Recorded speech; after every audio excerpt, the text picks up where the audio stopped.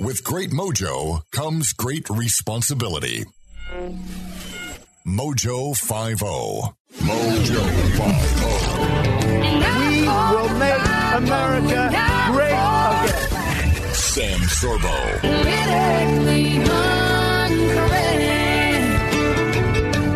Hi there and welcome to the Sam Sorbo Show. I have a guest joining me right off the top, and I'm very excited to welcome him. I'm going to first introduce him, and I just have to get my notes in front of me. He's an American businessman. He's also an Emmy-winning television news anchor with 3 decades of broadcasting experience. He hosts the Ledger Report on the One America News Network, and he offers constitutionally conservative analysis of the political news of the day. Help me welcome Graham Ledger. It's great to see you here. Is your you need to turn your video on, darling. There you are. It's just me. Thanks for having me, Sam. You look fantastic. So I was excited that to get connected with you because I've been a fan for a while. And I know that you're part of this Recall the Governor of California campaign, which is excellent and very exciting. In fact, there have been a couple people who have reached out to Kevin thinking that we still lived in California. Sadly, we don't, but happily we don't. Sadly, but happily, yes. You live in an undisclosed location that's warmer than California. I think it's fantastic. Yes, I would say that I'm in the basement, but people already know I'm in Florida and we don't have basements here. So they reached out to your husband to do what exactly? To run for governor. Well, you know, if the recall is successful, and you look at the template that took place in 2003, we had a guy named Arnold Schwarzenegger. You may have heard of him. You know, he ran, as you know, and won. A lot of people thought he was going to be more of a Republican conservative governor than he actually was. So for a lot of us, it was a pretty big disappointment. But I think in California, having lived in California all my life, it's going to take a name, a household name, to try and put California back on the constitutional rails. And hopefully it would be a household name that actually believes in the Constitution, both the federal Constitution and the California Constitution. It's interesting. I've been kind of searching around for that white knight, and I think your husband would be great, by the way. If you guys do want to, maybe we can start a new movement on Facebook, move the Sorbos back to California. But I've been poking around, and I know this is one of your very important issues, and it's one of mine, and that is our pro-life beliefs in protecting all life, right? Yeah. And as I've been poking around, it's interesting in Hollywood, who is very quietly pro-life. People like Jack Nicholson. I don't know if you knew that, but Jack Nicholson is extremely pro-life, and there's a name. I don't think that he would govern from a constitutional conservative standpoint, but it is interesting that Hollywood does have some conservative elements still.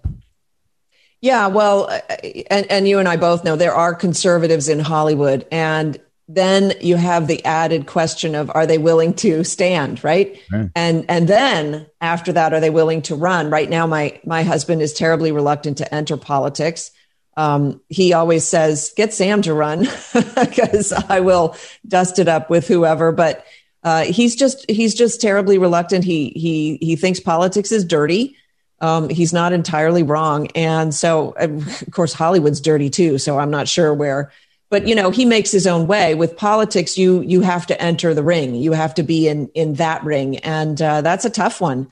Do you have any leads? I do agree with you that it's going to take a name. You need somebody who already has some name recognition. And so, of course, you turn to Hollywood to see, because it's just a great place to start. People who already have some name recognition, they're in the press. That's how Donald Trump won. Let's face it. Yeah. He didn't win on his policies. In fact, I know many conservatives who were dead set against Donald Trump, of course, right? And then he turned out to govern very much from the right, which surprised all of us. Well, maybe not all of us, but certainly all of those people who were dead set against him. And I know there were several who converted, right? Once they saw what he was doing, they were like, oh, okay, so he's my guy now. Right. What he did at the border, for example. Yep. And I think, I love Ronald Reagan, and he is my hero. But in terms of getting things done in the pro-life department, Donald Trump, hands down, the most pro-life president of our lifetime. And what a marvelous job he did.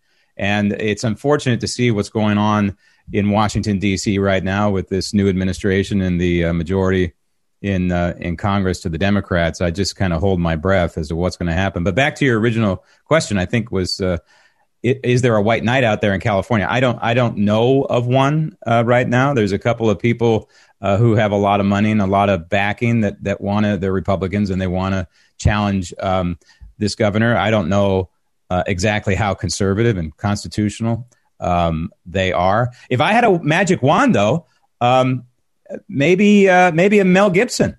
I don't even know if he could run, but somebody like a Mel Gibson, who we know has got some decent bona fides. I don't know. And then maybe there's the professional athlete out there. I don't know about. For example, Steve Young, and I don't know. The former 49er quarterback.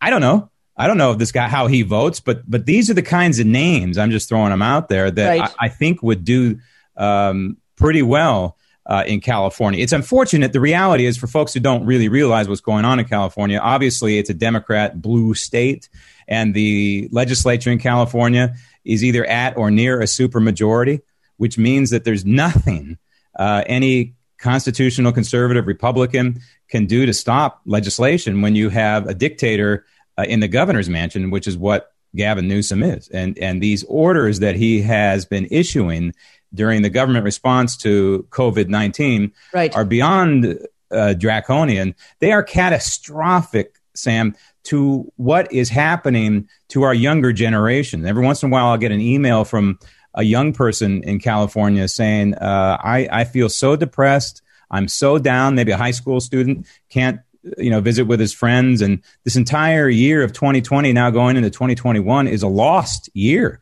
And it's amazing to me the damage that Newsom has done under the auspices of responding to a virus. But you and I both know, and tens of millions of Americans know, really what was transpiring here was the predicate to try and defeat Donald Trump in November 2020. And the blue state governors got together on a conference call with Nancy Pelosi and Chuck Schumer and company that I'll never be able to prove. And they said, hey, guess what? They step back and they look, we control 1/3 of the U.S. economy. Well, what if we shut down that 1/3 of the U.S. economy and get Donald Trump and his Achilles heel, which was a robust economy prior to COVID-19? And so I guess they accomplished their nefarious goal. But Gavin Newsom is a dictator, and he has destroyed lives. He has literally killed people. He's done what Andrew Cuomo has done in New York. It's just that the mainstream media is refusing to report it. Gavin Newsom put sick people into retirement homes as well. And the evidence is there. It's just being sat on, and the mainstream media right. refuses to root it out. But California needs freedom. And it scares me, Sam, because there are now generations of Californians who don't even know what freedom really is, because they've been living under this kind of tyranny. Governor Brown before Newsom and on and on and on. They've been living under this tyranny, and they don't know freedom when they see it, and they're not being educated about it in the schools. Yeah, well, the offset for humanity is not actually freedom, because with freedom comes responsibility, and the offset of humanity is take care of me, please. Yeah. And of course, that never ends well for the person being taken care of. But I wanted to hold on. I wanted to go back for a minute, because you said you posit this idea that somehow the virus was intended to shut down the economy, which is really a horrible thing to think about, to think that could possibly be. And yet the positioning of it was so odd, the way that it came out, the way that we had Fauci and Gates predicting that there would be a pandemic, predicting that there was a virus somehow. The fact that Fauci was involved in the research of the virus that was shut down by Donald Trump. And so it was at Harvard, and then they moved it to a lab in Wuhan. And, that's from where the virus emanates. The idea that there was so much, of course, there was confusion surrounding the virus when it first came out, but that Fauci was then in charge of directing the economy of the United States. How did that happen? And so, there's all of this stuff is very troubling. And in fact, lo and behold, it did the one thing that crippled Donald Trump. It also subjected everybody to this paralyzing fear. And what happens with people who who have fear, they shut down, they stop thinking.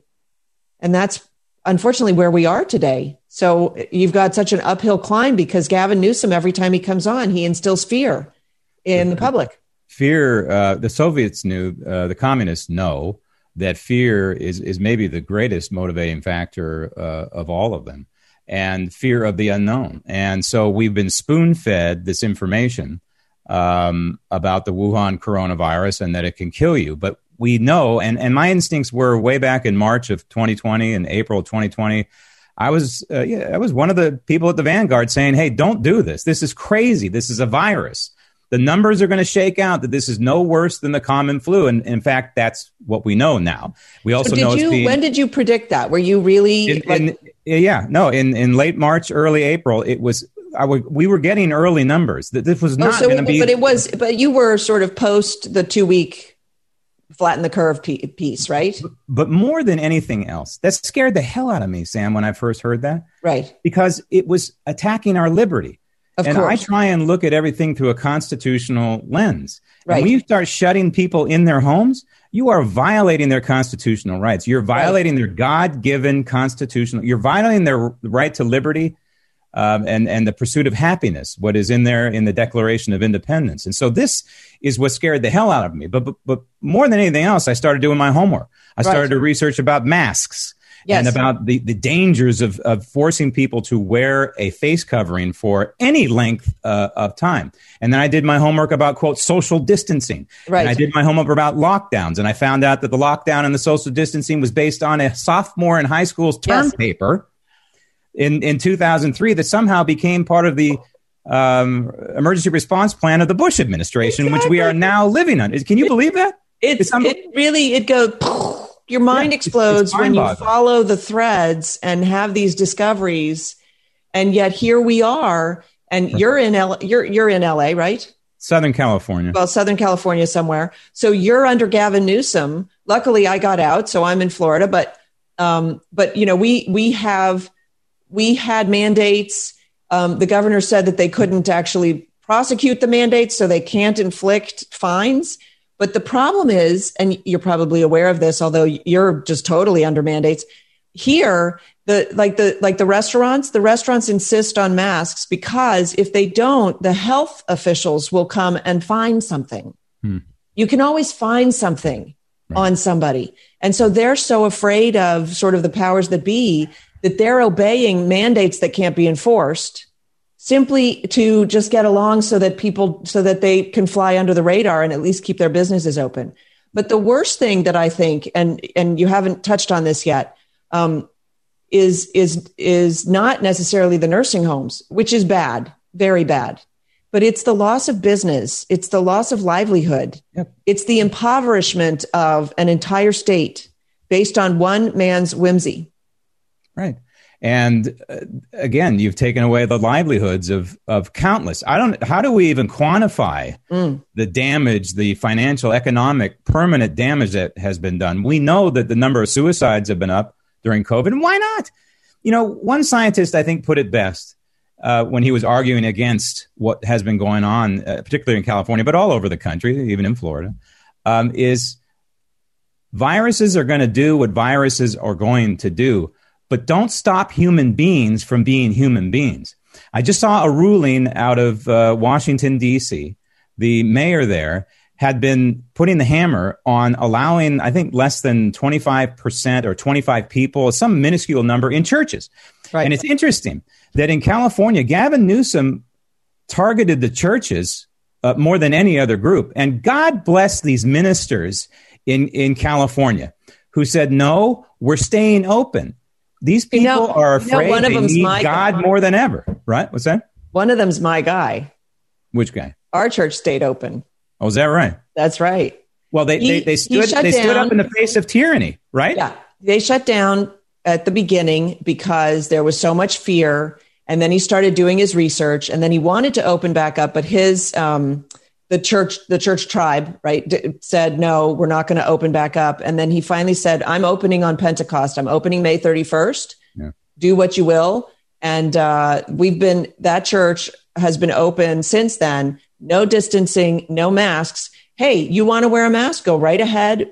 No condemnation for people who want to wear masks. But this is what freedom looks like, folks. And he's been standing in the breach, and he's been standing alongside some of the other ministers and pastors who things have gone worse for because they've been hauled into court and stuff like that. For my pastor, Rob McCoy, he's just been at the forefront of this, and they've had lawsuits. He's been threatened with fines, and he's been fined and stuff, and he's just managing to get her done, because that's the American way. But for us to cower, my kids won't go to a church where they wear masks. My kids are like, no, if that's the church leadership, I'm not interested. We need some real leadership out there. Wouldn't you agree, Graham? Oh, absolutely. And this is what I tell my daughter, and I tell anybody who will listen, including you, maybe. And that is businesses that require a mask to enter. Now, in California, it's a little bit different. In Florida, where maybe you do have some choices, where you can go into an establishment that requires a mask or not. And so you have a choice. California is pretty much uniform. Yep. But what I've tried to do in California is put up a fight as much as possible and refuse to wear a mask. A mask, to me, represents so much evil. It represents physical evil, because the research I've done has shown over and over and over again that it becomes a biological cesspool, that mask does, for any length of time of you wearing that thing, all the bacteria. And by the way, the virus is so small that it can permeate 90% of the masks that people wear. So it's absolutely useless, number one, but more than anything, it's a compliance test, as a lot of people call it, a face diaper.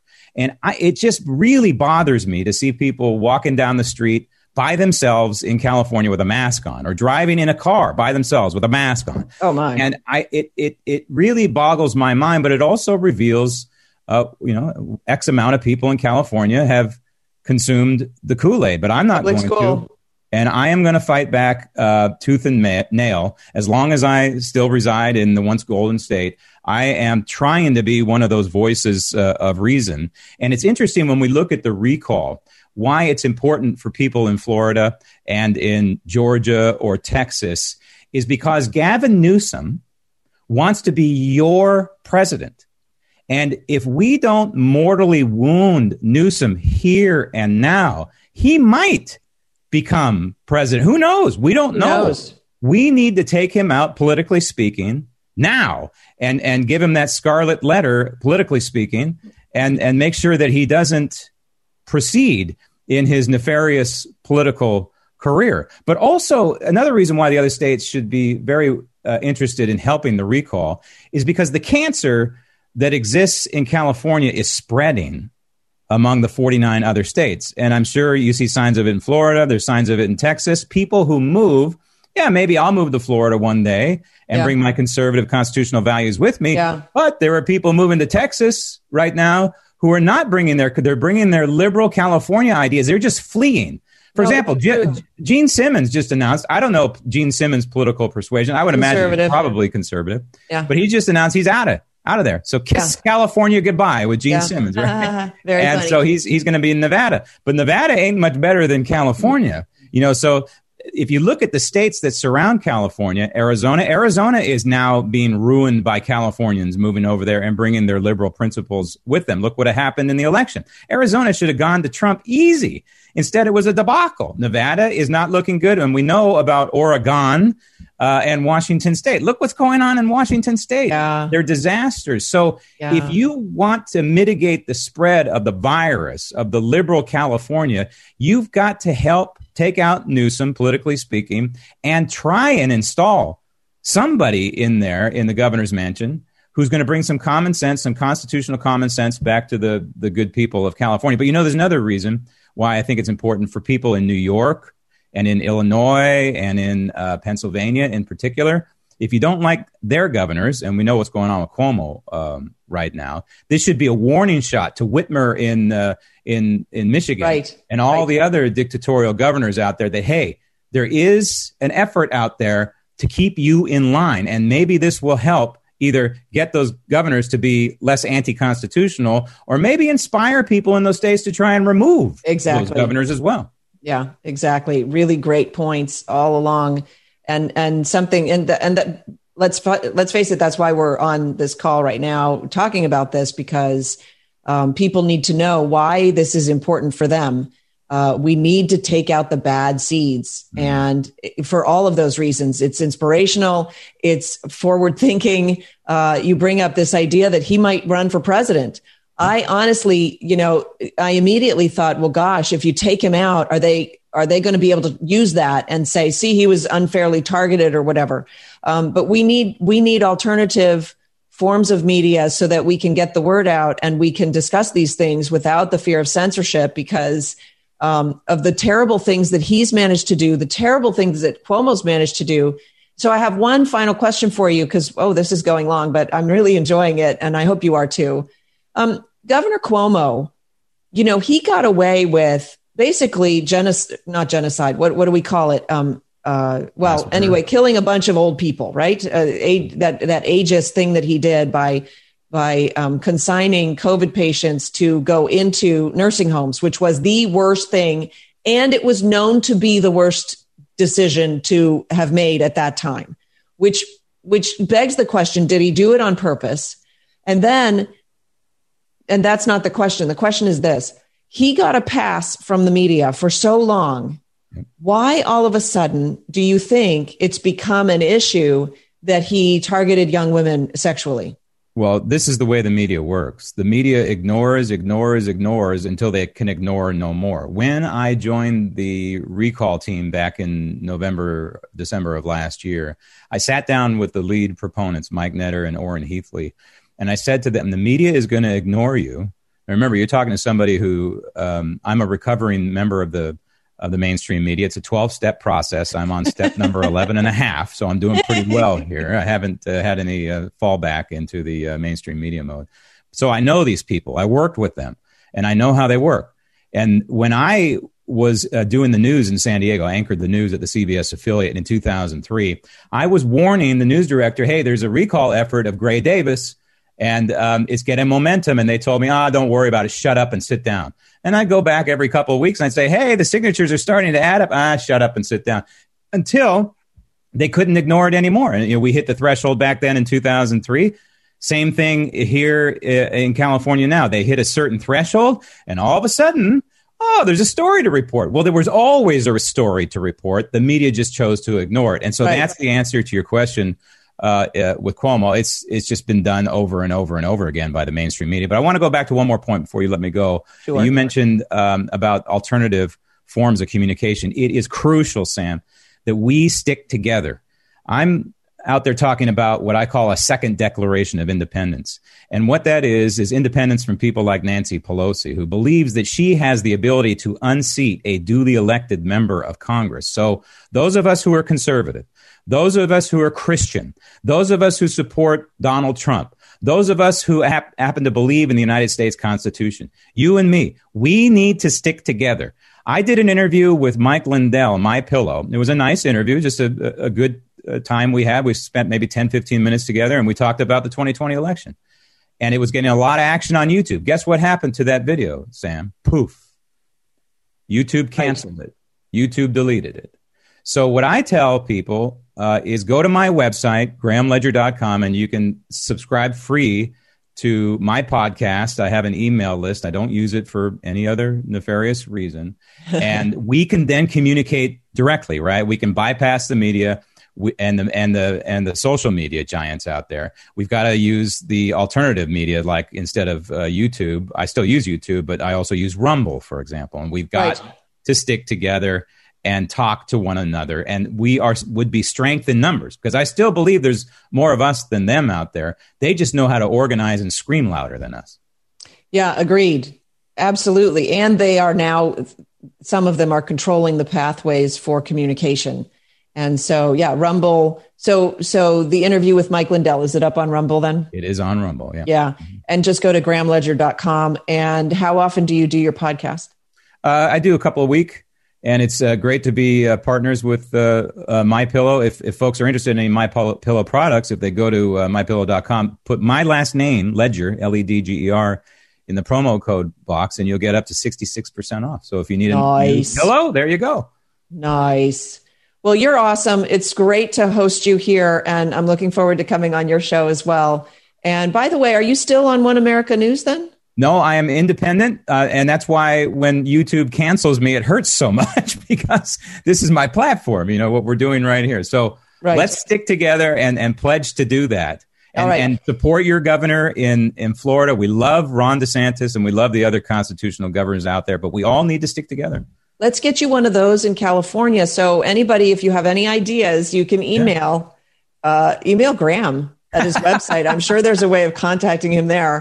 And yes, we need to get on email lists so that we can stay connected, because the left is seeking to divide, as it always does. It seeks to divide. And in that sense, divide and conquer. Graham Ledger, thanks so much for coming on the program. Really appreciate it. God bless you. You too. All right, folks. So let's see. There we go. Okay. We're going to talk briefly about something completely different because it's too funny. This is off the Babylon Bee, because I can't help myself. Party that screamed about fascism for last 4 years cheers as the military attacks a journalist. Okay, so Babylon Bee, sure, it's a satire site, but they're making a really good point, because they are targeting people as they're saying, "Don't be fascist. Fascism is bad." That's what Antifa is. Antifa is fascist. And so I just thought this article was very clever and cute.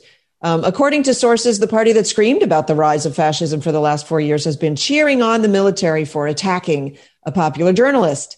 "Yeah, get him. Take Tucker down," shouted one pink-haired woman wearing a Trump equals Hitler t-shirt for old time's sake.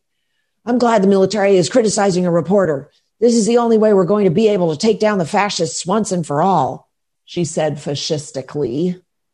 Yeah, I'm just kidding, but it's pretty funny. And so, in fact, they are proving themselves to be, worse in a sense than what they criticize. All right, so moving on, we're going to talk about this teachers. This is off the Daily Wire. Teachers compile a list of parents who question racial curriculum, and then they plot a war on them. Oh yeah, this is in our public schools. This is crazy. This is in Loudoun County, Virginia. They compiled a lengthy list of parents who were suspected of disagreeing with school system actions. So trust me, parents, if you want to get into this fight, understand that you will be targeted.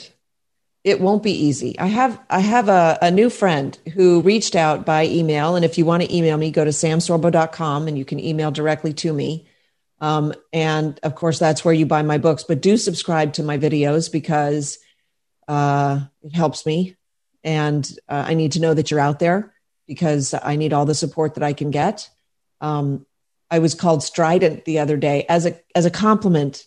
And I guess I own that. I've become somewhat strident because I recognize what's happening. I recognize it. I see it very clearly, in fact, and more clearly now because I've been doing a ton of interviews for my book. And so just because I've been saying, in a sense, you say the same thing over and over again, but you say it differently, and it grows and it morphs, and you're thinking about it constantly. And I've come to some really profound realizations while I've been in interview mode, so to speak. And one of them is that I do need, that I do really appreciate the support. Of course, I came to that because I was getting support after my interviews, and I really, it just heartens me to read those. And by heartens, I mean it strengthens my heart. It strengthens my resolve. And so they had their stated, these teachers had a stated purpose, in part to infiltrate, use hackers to silence parents' communications and expose these people publicly. The left will stop at nothing. We have to understand this finally, okay? The left doesn't operate with the same sort of, parameters, that the restrictions that we impose on ourselves, because we know the difference between good and evil. The left recognizes no such thing. They recognize only what's good for me now. And that makes our job very difficult in standing up to them because they won't stop at anything. And leftism is a cancer. And in fact, I say that, and it's not a joke. Leftism is wrongthink. It's a disease of the mind. There is a disease of the mind that must be taking place for them to think that there is some sanity involved in drag queen story time, for instance, or teaching sex ed to second graders or third graders. That's a disease of the mind. And in fact, I did this on the radio a few years ago. Maybe I should bring this back. One of the books that really changed the way that I see the world is the book, The Death of Right and Wrong by Tammy Bruce, of whom I am a big fan. And it was her introduction to this book that really sort of opened my eyes. In fact, I'll bring it back. I made notes in the introduction and highlights and stuff.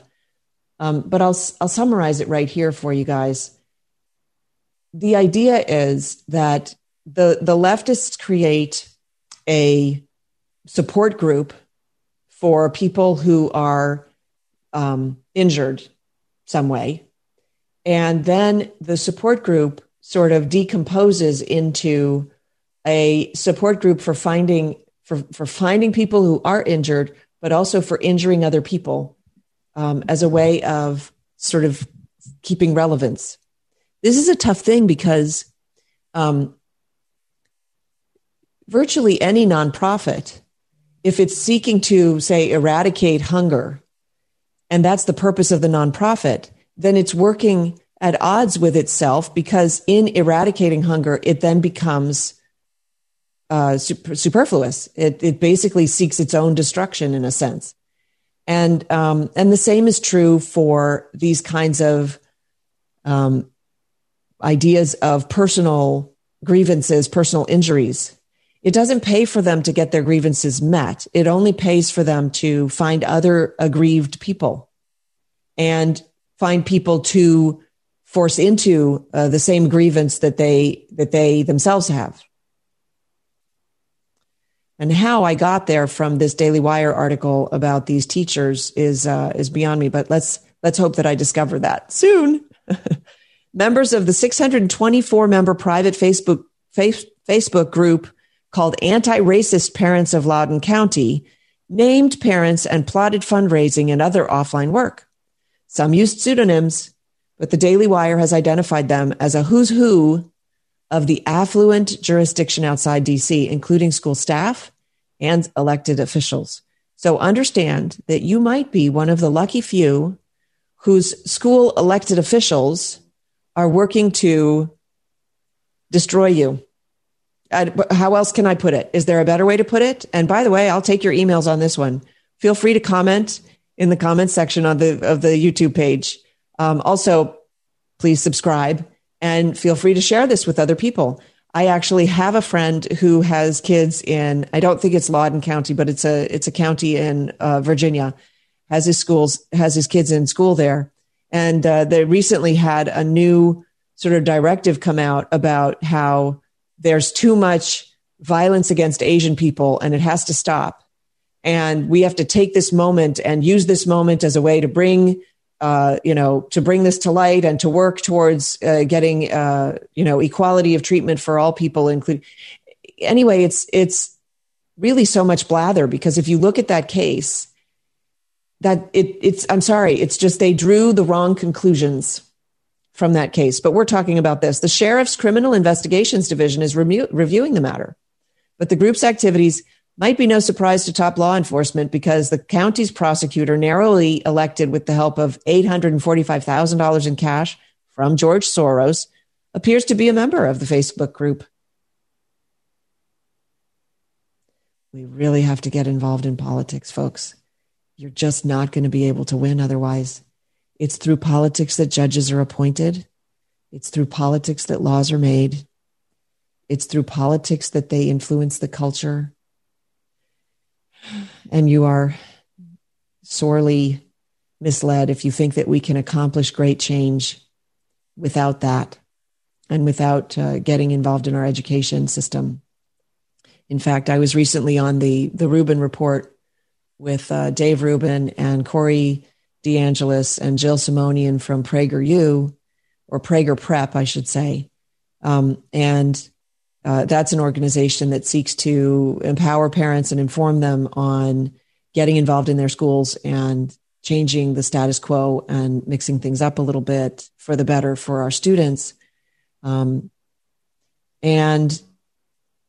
you know, we talked all about, in fact, you can go watch the video at what is it? The Rubin Report. Fooey, I'm forgetting the name of his platform. Anyway, we talked about the various options. And of course, Corey DeAngelis comes to us from School Choice, wants parents to be able to exercise school choice, and therefore wants funding to go, instead of into the coffers of the schools, it should follow the student. So if your student chooses to go to that school, they get the money. But if your student or you choose for your student to go to a different school, that school gets the money and the first school loses out. And it ought to be competitive, because it's through competition that we see the great successes in all areas of life. It's through competition. And Corey DeAngelis, in fact, I'll have him on the show soon. He cited all of these different studies that they've done, that areas that have multiple Catholic schools in the area, and Catholic schools are notoriously inexpensive compared to sort of other private schools, the areas that have an abundance of Catholic schools, that the public schools perform better because there's competition in the marketplace and they know they have to step up.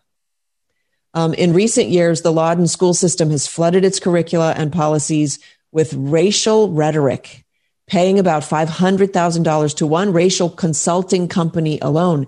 This is big business, folks, and they're using your money to do it. And they're using your money to then implement racist policies in the schools, to teach children that they are oppressed, to teach them bigotry, frankly, all kinds of things. So in Lawton, they required all staff to undergo equity in the center training that promoted a sense of injustice and urgency. This is happening right now, these days. These things are just tremendously disruptive. And now school-backed efforts to change the thinking of adults seemingly succeeded. And communities have collapsed into acrimony.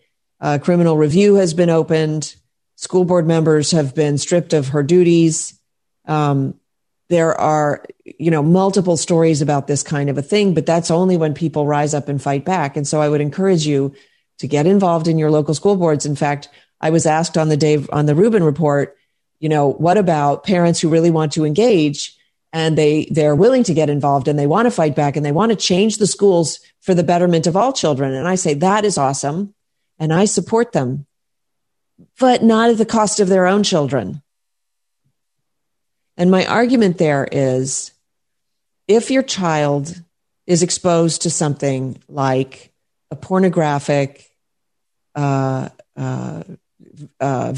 imagery, which children routinely are in schools now, they can't unsee that. That's damage done.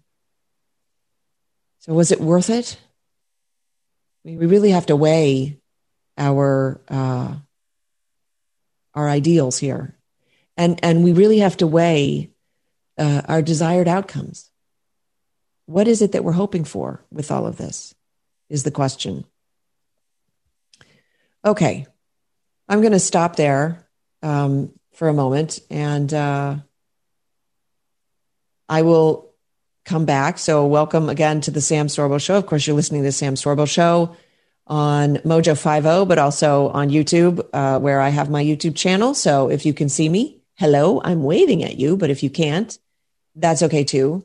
This story came across, I've got two stories to bring to you right now, a really sort of tragic one, and also one that's a little bit more uplifting. So this story came to me from Front Page Magazine.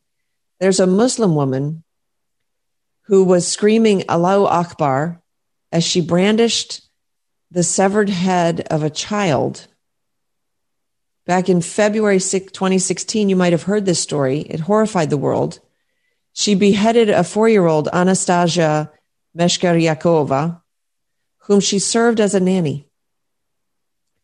Once Russian police got around to arresting her, she brandished the head and raved for 20 full minutes. Okay.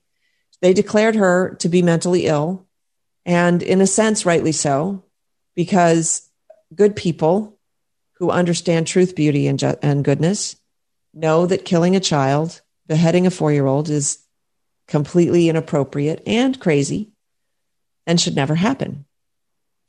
However, other people who don't adhere to the ideals of truth, beauty, and goodness disagree.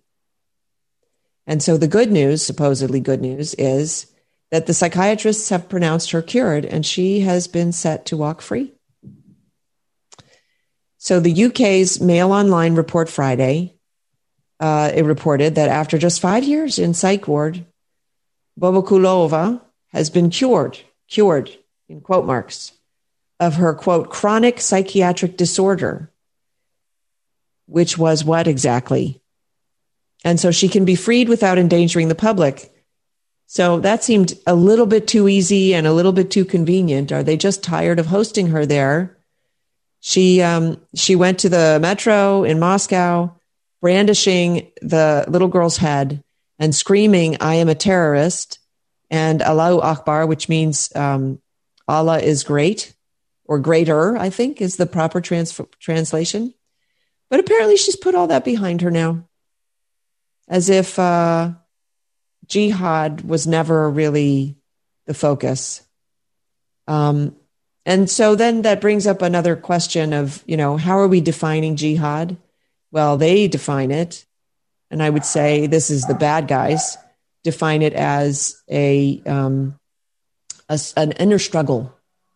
But I define it as going and killing other people for personal glory, which is really quite frightening that they have come to this point. And so are setting her free. In the article, it says the doctrines of jihad still remain, and maybe she's going to act on them again. But no, shut up, you greasy Islamophobe. No, step aside. You're blocking the multicultural sunbeams. Her doctors say they are confident that she is harmless, which is really quite something. And I wonder if they are prepared for the consequences of that decision, if they are. The Quran says, when you meet unbelievers, strike the necks. That's 47:4. It doesn't exempt nannies from this command or exclude 4-year-old girls from the pool of unbelievers who should be beheaded. It just says, when you meet the unbelievers, strike the necks. There's no ifs, ands, or buts. That's what the book says. That's what the followers apparently subscribe to. Now, you don't have to subscribe to it, but then why are you calling yourself Islamic or a Muslim? So, you know what? I'm going to leave that there because, we've touched on it. I tend to agree. Robert Spencer wrote this article, and I tend to, agree with his skepticism, frankly, because, frankly, we just had a mass shooting in the United States that clearly was motivated by jihad. And we are just burying our heads in the ground by not recognizing that ideology.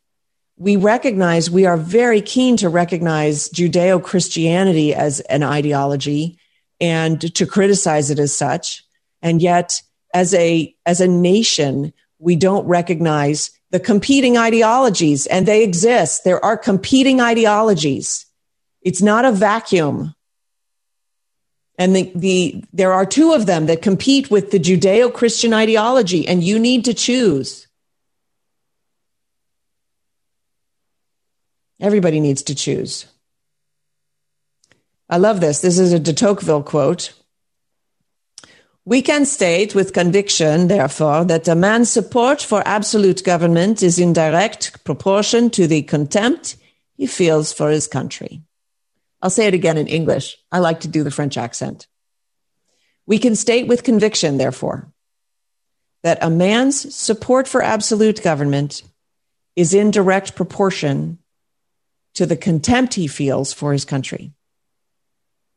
In other words, and you know who Alexis de Tocqueville came over to the United States and toured and was shocked, I tell you, by the amount of freedom, the conviction to our ideals that he saw, the societal adhesions, liaisons that he saw. He was very, very obviously favorably impressed with the United States, but he did notice some things. And he noticed that there were people who were more in favor of absolute government, tyranny, we would say. And this is actually, it's funny because I singled out this quote because this is the connection that I'm trying to draw for people. The left hates the United States. They hate everything about it. They hate its formation. They hate the people who have benefited from its formation, which includes everybody in the whole world. They hate babies. They hate the word. They hate God. They hate. And they seek destruction and they seek to control. And by controlling, they will destroy. That's just their MO. And oh my gosh, we just really need to get to this understanding that this is the way that it is. Okay, last little piece before I leave you guys. All right, so this is the Sam Sorbo Show. Thanks again for joining me. And I'm going to cover this one little piece. We'll keep this short and sweet. This is off the blaze. The FAA is now investigating a pilot from Southwest Airlines. And by the way, I'll just say my husband's been flying Southwest a bit lately, and he has been reporting that it is awful to fly. And I'm just saying this is purely anecdotal, and I'm not encouraging any kind of boycott or whatever. You make the choice. But he says that on Southwest, more than any other airline, they are such mask holes. And they literally, on two of his flights of late, the flight attendant has gotten on the loudspeaker and said, listen, folks, we are not fooling around. If you take a drink, you don't sit there with the cup raised to your lips, not putting your mask back on. You are to put the mask back on between sips of water. We are not messing around. If you break this rule, you may be asked to leave the plane and you will not be invited back on a Southwest Airlines flight. So maybe I'm encouraging you all to go fly Southwest, break the rule, get thrown off, and let's see how many people they're willing to throw off before they'll concede that that was a bad play. I don't know. I'm just saying. But my husband's been accosted so many times now, which is funny because they know who they're talking to. And in other circumstances, they adore him. And yet they can't get past their brainwashing, adherence to this mask lie that's been propagated. So this story, a Southwest Airlines pilot might be in some trouble after being recorded over an air traffic control scanner as he unleashed his fury on the San Francisco Bay Area while taxiing on a local runway. He referred to the residents as liberal F words and effing weirdos. F this place, goddamn liberal Fs, the unidentified pilot says, according to the dictation of the San Francisco Gate. He adds effing weirdos probably driving around in effing Hyundais, effing roads, and S word that go slow as F word, and you don't have balls unless you're effing rolling coal, man, goddamn it. Wow. Just a tirade of you start to wonder, did he have Tourette's? But of course, I used to say when I was on the air, when I was on my national daily 3-hour-a-day show, which was, it was a lot, although it was a lot of fun. I used to say, when I would get really frustrated with what the left was up to. And boy, it doesn't even compete with what I'm seeing happening today. But back then it seemed like, wow, we're just taking the training wheels off of this stuff. I used to say, oh boy, here comes my Tourette's. Yeah, but I don't swear. I don't like to swear. The Gate discovered that the airline in question is Southwest, and the company confirmed it was one of their pilots caught on the hot mic, and they issued this statement.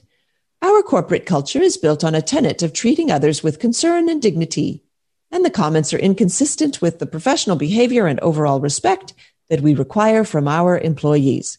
Really? After the story that I just told of my husband's experience on your flights. In fact, he should record it. The situation, they say, was an isolated incident involving a single employee, not representative of the nearly 60,000 hardworking, respectful people of Southwest Airlines. They might want to do a gut check on this. The Mail pointed out that a March 2014 report by political scientists titled Representation in Municipal Government ranks San Francisco as the most liberal city of at least 250,000 people in the United States based on public policy preferences. And Oakland, another city in the Bay Area, ranks fourth on the same report. The city of San Francisco's mayor and entire board of supervisors are Democrats. Of course, House Speaker Nancy Pelosi owns a home in the city, and until weeks ago, so did Vice President Kamala Harris. And so I don't understand what the problem is, though. He was just airing his grievances. Isn't that what we're supposed to do? We're supposed to be feeling oppressed and airing our grievances? Because I'll tell you something, my husband feels terribly oppressed when he's on a plane and they're busy chastising him and telling him to pull his mask up. And he says this, he goes, I'm on a plane. I'm literally sitting within inches of other people, within inches. And yeah, we're wearing masks, which the boxes say they do nothing. That's what the box says. Everybody's wearing masks. By the way, the airplane air, in theory, is circulated and recirculated, but filtered, like super filtered air. And then when they get up, the announcement goes out, please don't forget to social distance between the passengers. What? But they're willing to seat everybody right next to each other. What? Come on, folks. It's crazy. It's just crazy. All right. So that's it for my show today. I want to thank you all for coming and joining me. If you join me on YouTube, please don't forget to subscribe. It's that little button right down there, and you just have to click it.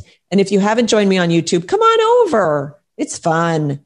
And you can see my beautiful book there in the background, Words for Warriors, available on Amazon, but also available at samsorbo.com, where if you choose, I will autograph it for you or for anybody that you choose and send it to you right away.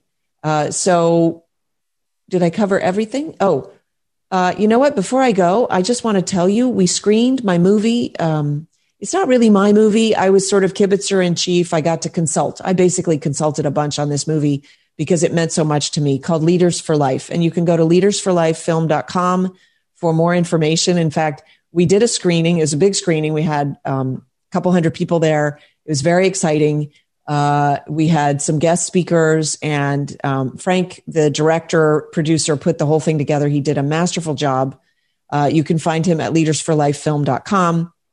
And we just had a great turnout. People really enjoyed the movie. It is available for you to bring to, say, a church in your area if you want to screen it. It deals with the lie of the pro-life movement, the abject lie that the pro-life movement is built on and continues to exploit. And so I just want to encourage you to, you can order, by the way, he's selling DVDs, and I will put the DVDs up on my website soon. I just don't have the bandwidth for everything these days. I'm doing a little bit too much, but the screening was very successful. And right before the screening, Newsmax, God bless them, reached out and did an interview with my husband and me about the movie, which was a lot of fun. And it broke the internet because there was so much traffic to the website, leadersforlifefilm.com. So that was kind of an exciting thing. I got to MC the event, and of course, Kevin spoke, but we did have a few other speakers who did just great. It was great. Right Side News was there broadcasting. So we did a live interview with Right Side News. You can go find them and check that out, I'm sure. And don't forget to go to SorboFamilyFilmStudios.com. Sign up for our emails, please, so that we can stay in touch. Promise we won't inundate your inbox. And if you don't want to read it, you just swipe it away. So do sign up for the emails so that we can stay in touch, because eventually YouTube's coming after all of us. Not just me, all of us. So let's find another way to communicate, because once we lose our ability to communicate, violence will ensue. Really, that's the message behind my book, Words for Warriors. Although that's the message behind the book. The message of the book is we can take back our language, and this is where you start. So get yourself a copy of Words for Warriors. Thank you so much for tuning in. This is Sam Sorbo signing off.